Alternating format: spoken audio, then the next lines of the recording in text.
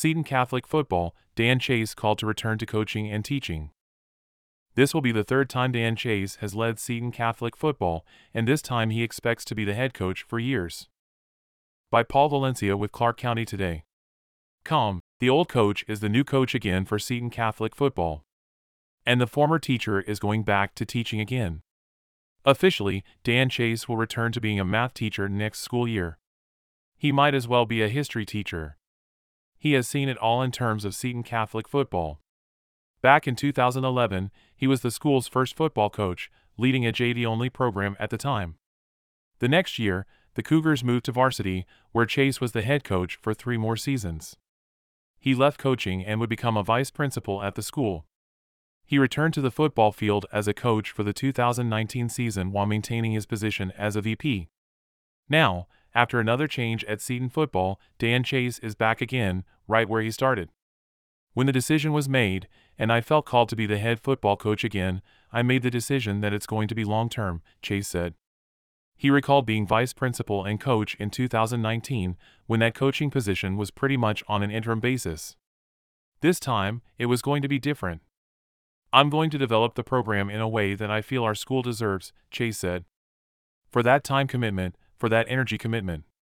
I wouldn't be able to do both effectively. So Chase is giving up his administration job to go back to teaching. In the classroom. And on the field.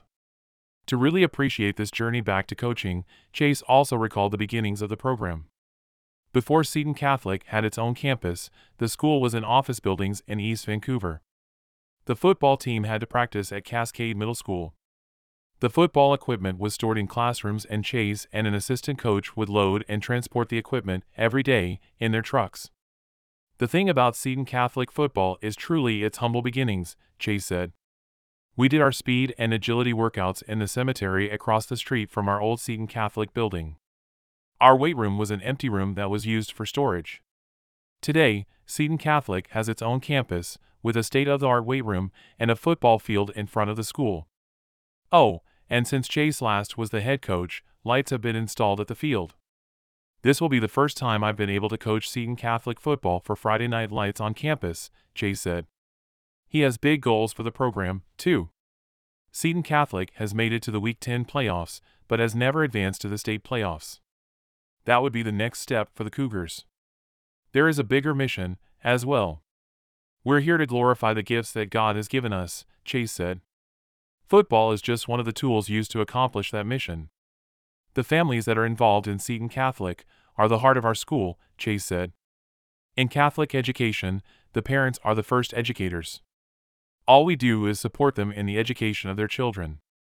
When you walk into Seton Catholic, we want it to feel like you are walking outside of the world into a different space, something that is unique and something that has a greater purpose. We share a mission and the pillars of higher learning, deeper faith, and stronger character that build the young men and women that we want to go out into the greater world and change the world. Dan Chase will use football to carry on those Seton Catholic traditions. Seton Catholic is family, he said.